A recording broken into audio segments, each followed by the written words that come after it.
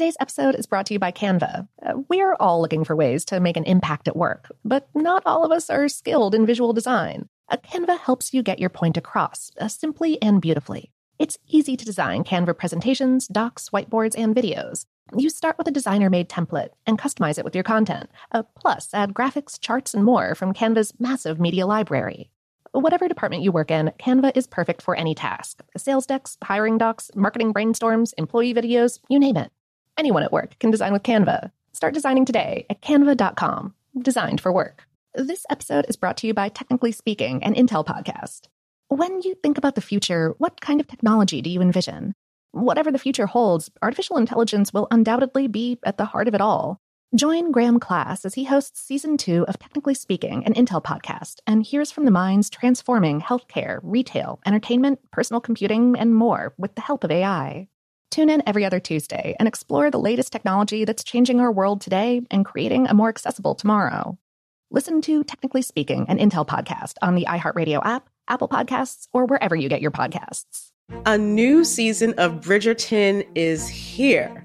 And with it, a new season of Bridgerton, the official podcast. I'm your host, Gabby Collins, and this season, we are bringing fans even deeper into the ton. Watch Season 3 of the Shondaland series on Netflix. Then fall in love all over again by listening to Bridgerton, the official podcast, on the iHeartRadio app, Apple Podcasts, or wherever you get your podcasts.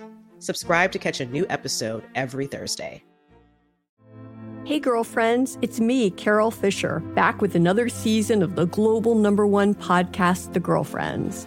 Last time, we investigated the murder of Gail Katz. This time, we're uncovering the identity of the woman who was buried in Gail's grave for a decade before she disappeared. Join me and the rest of the club as we tell her story.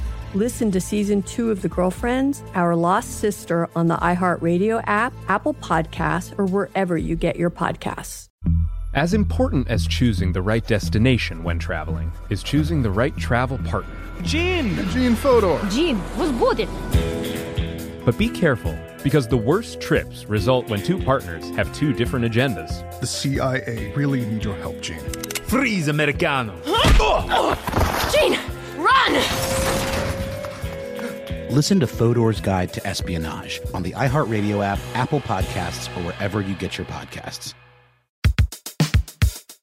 Welcome to Brainstuff, a production of iHeartRadio. Hey, Brainstuff, Lauren Vogelbaum here. Penguins are fascinating birds. There are up to 26 different species. In the wild, they all live in the southern hemisphere on 4 continents: Africa, South America, Australia, New Zealand, and Antarctica, typically places where the water is very cold. Though there is an exception. The endangered Galapagos penguin lives in the Galapagos archipelago, which is right on the equator. Penguins can survive their typically icy waters thanks to their feathers. We spoke with Jen Odell, a curator of mammals and birds at the Georgia Aquarium and part of the team that cares for the aquarium's flock of African penguins. She explained that African penguins in particular have incredibly small feathers and that there are lots of them, about 8,200 feathers per square inch. That number will vary according to the penguin species and size. But, she said, their feathers act like a barrier to the water they're swimming in. The feathers are important to their survival because they're swimming in really cold water. If they didn't have that barrier, they wouldn't survive. In addition to the density of the feathers, penguins also use oil from a gland, sometimes called a preen gland, located at the base of their tail to waterproof their feathers when they preen themselves with their beaks. In combination, these two features allow penguins to swim without the water ever actually touching their skin. This is especially important because penguins spend most of their lives in the water. That's where they find their food. The only time they're on land is when they're molting or breeding and raising their young. But like other birds, they don't keep a single set of feathers forever. Every year, penguins go through what's called the catastrophic molt. Why catastrophic? Imagine having to go through an annual life cycle where you double your weight, lose all the hair on your body, and then grow all new hair. That's what penguins do every year. Odell explained, the catastrophic molt is a 2.5-week process during which they lose all their feathers and grow new ones back. It's a natural thing they go through, but it is physiologically stressful. In advance of molting, they will come close to doubling their body weight because they won't swim or hunt. That way, during the time when they're losing their feathers and growing them back, they've got enough reserves to get them through. Odell says molting typically happens around the same season each year for African penguins, with some outliers. She said, you can probably find a molting penguin at any time of year, but the majority will molt with the rest of the flock. By the way, a group of penguins in the water is sometimes called a raft, while a group of penguins on land is sometimes called a wattle. Other collective nouns for penguins include rookery, colony, and huddle. Penguins are social animals. Most penguins will breed monogamously for life and return to the same breeding place. However, Odell says that she and other researchers have seen mated pairs split up and form new pairs for no discernible reason. African penguins typically lay 2 eggs that are incubated for about 40 days. Males and females are both engaged in the incubating, tending, and feeding the chicks after they hatch. Most penguins do not balance the eggs on top of their feet while incubating, as seen in the movie March of the Penguins. That's something done primarily by emperor penguins because of the brutal Antarctic cold. Other penguin species may build a burrow or scrape together nesting material, rocks, mud, sticks, or grasses, where they lay their eggs. Penguins are also receptive learners. Handlers at the Georgia Aquarium occasionally wanted their African penguins to take part in educational or interactive programs, but they weren't sure how well they would take to instruction. It turns out the penguins are pretty smart cookies. Odell said, when we started incorporating a more formalized training program with them, they learned incredibly fast.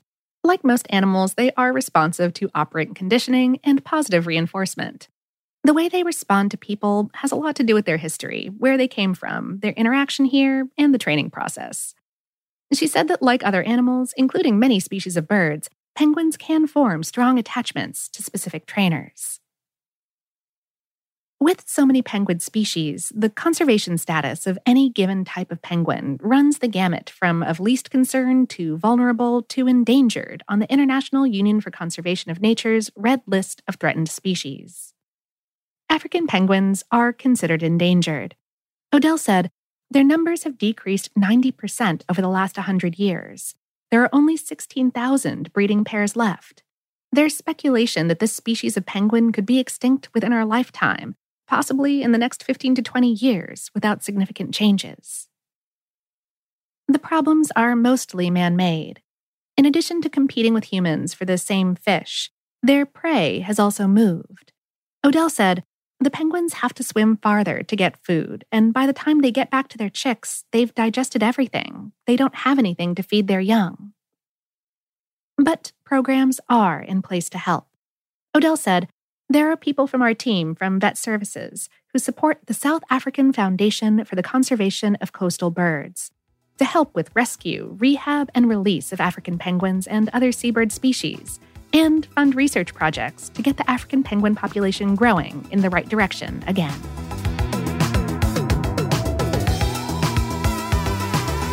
Today's episode was written by Patty Rasmussen and produced by Tyler Klang. For more on this and a huddle of other topics, visit howstuffworks.com. Brainstuff is a production of iHeartRadio. For more podcasts from iHeartRadio, visit the iHeartRadio app, Apple Podcasts, or wherever you listen to your favorite shows.